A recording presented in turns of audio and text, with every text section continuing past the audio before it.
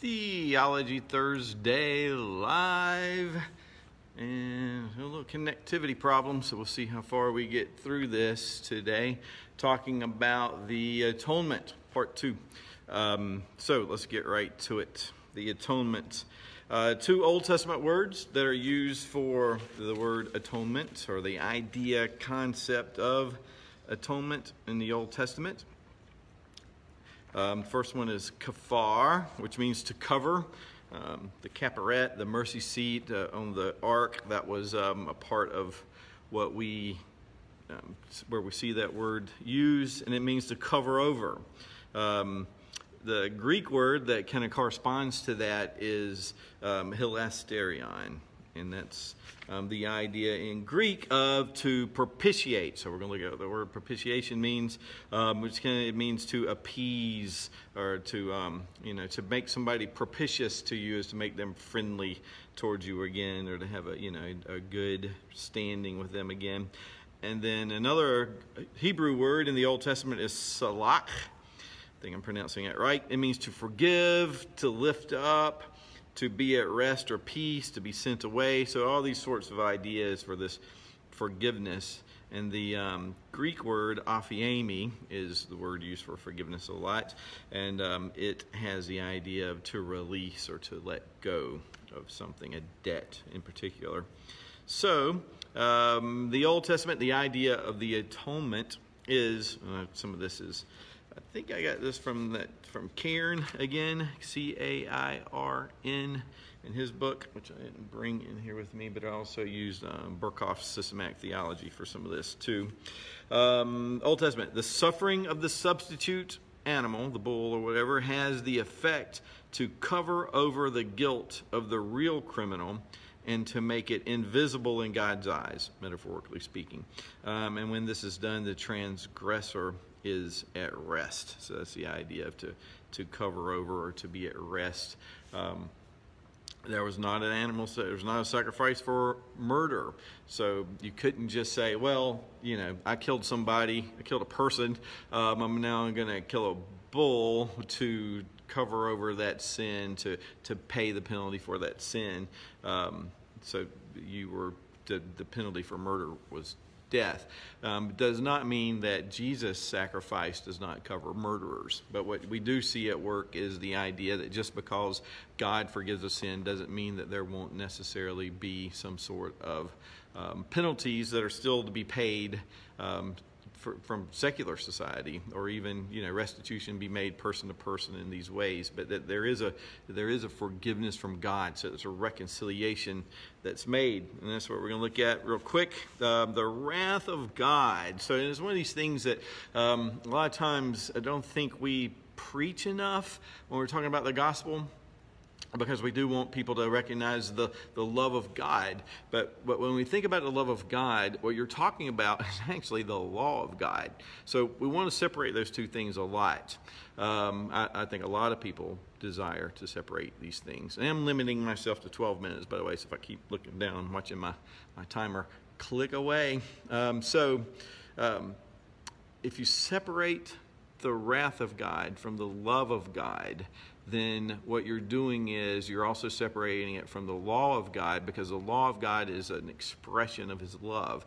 He didn't give the law to, particularly as summarized in 10 Commandments. The first 4 commandments, how you love, the way the expression of the love of God would be expressed towards God, and then the last 6 commandments being an expression of love of neighbor, how our love for neighbor would be expressed to our neighbor. So if you stand before the judgment seat of God, and he's going to judge you, and based on the law, you might say, well, if he loves me, he's not going to judge me. It's like, well, the love of God is manifested, is demonstrated in his law. So as we look at his moral law in particular, whenever you sin against God or you sin against man, you're demonstrating how little you love God, how little you love man. It's actually a hatred towards God and towards man. And so for God is a just and holy God. He loves his justice. He loves his holiness. They're all based on love. And it's something I'd like to explore a little more because I think sometimes we think we'll stand before God. Some people have this idea of a mean and vicious God. How dare you? You know, I tried my best. I did so good. I was doing so much good. And then God's like, no, it's not good enough for me. You know, it's like, wait a minute now. You're missing it. God is love. Your problem is you're not. You're hateful. You're mean. You're so, you know, it's like, and when you stand before a holy God and all your pretense is stripped away and nothing is left but your vitriolic hatred toward all that is holy. And you might would say, yeah, but that's not quite true. I don't hate all that's holy. You know, an unbeliever. It's like, fair enough, okay? Based on comparing ourselves to one another, yeah, we love a little more than maybe we see some other people loving. But then, you know, what's our attitude? And without faith, it's impossible to please God because we don't recognize the depth of our sin. So if the gospel... and I don't necessarily think this is a bad thing to be saying to people. I just don't think it's like, you got to be careful when you're being imprecise in your language. Thank God the Holy Spirit fixes all these things in our evangelistic efforts. But I just saw recently, you know, Black Lives Matter group busted into some church, and I don't know, the church had been giving away some AK-47s or something. I don't know what's all going on with that. But in the midst of it, somebody yells out at these people that are in the church, and they're cussing and they're yelling, obviously hate-filled people. And somebody says, Jesus loves you. And it's like, okay, Jesus loves holiness. Jesus loves love. God is love. So we like to have this thing that we say, love the sin, hate. Love the sinner, hate the sin.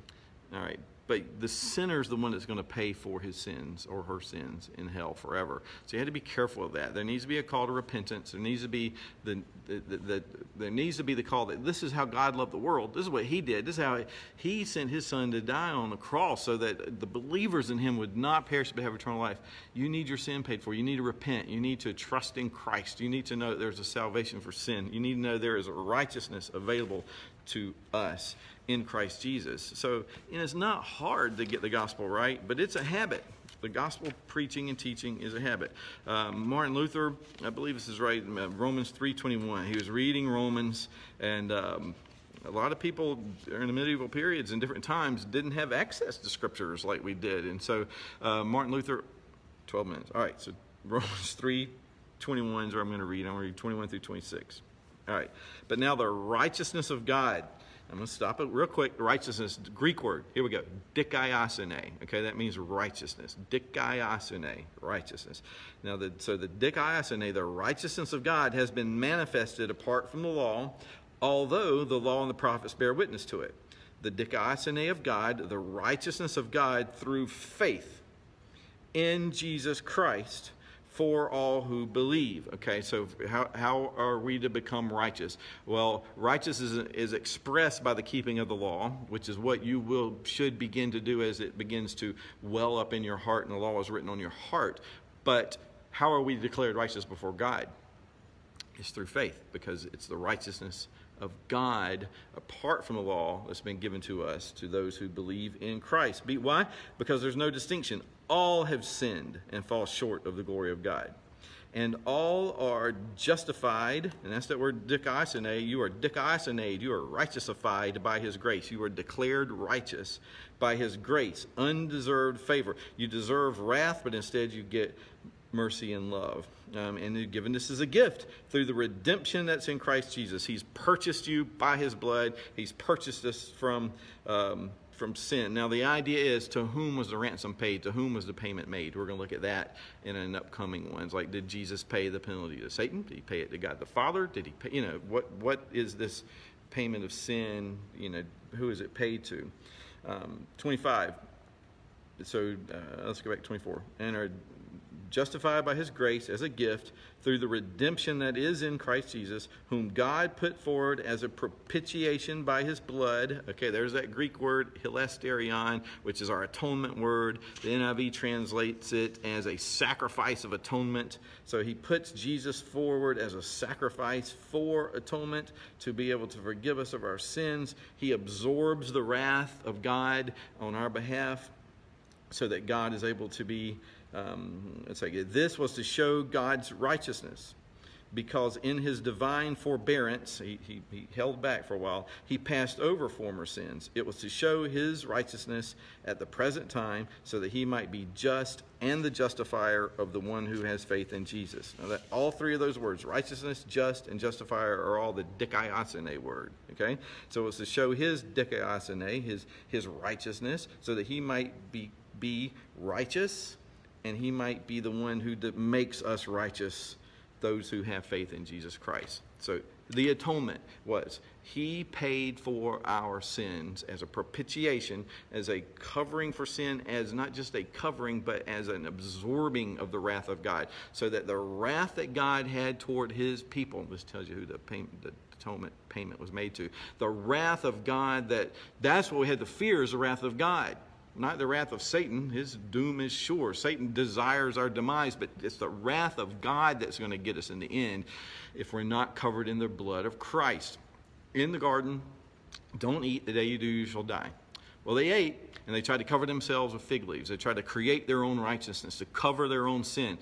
They didn't die that day because God killed an animal. He had to sacrifice, pointing to the blood of Jesus Christ. And he covered them with the skin of an animal, pointing to the righteousness of Christ that covers our sin. So that for those who believe in him, we shall not perish but have eternal life. Adam and Eve did eventually die, and it was even as a blessing, so that they would not live forever in this state. So that we get to shed this mortal coil, as it's been said, that we get to where is it? 1 Corinthians 15, the resurrection of believers, that we have the resurrection hope. We get new bodies, we get glorified souls, that we are able to be in the presence of God, holy, covered in his blood, covered in his righteousness, because he has made the atoning sacrifice. So we're going to look a little bit more at to whom was the penalty paid, to whom was the price paid, and then did Christ die on the cross to make salvation possible for all people, or did he die on the cross to secure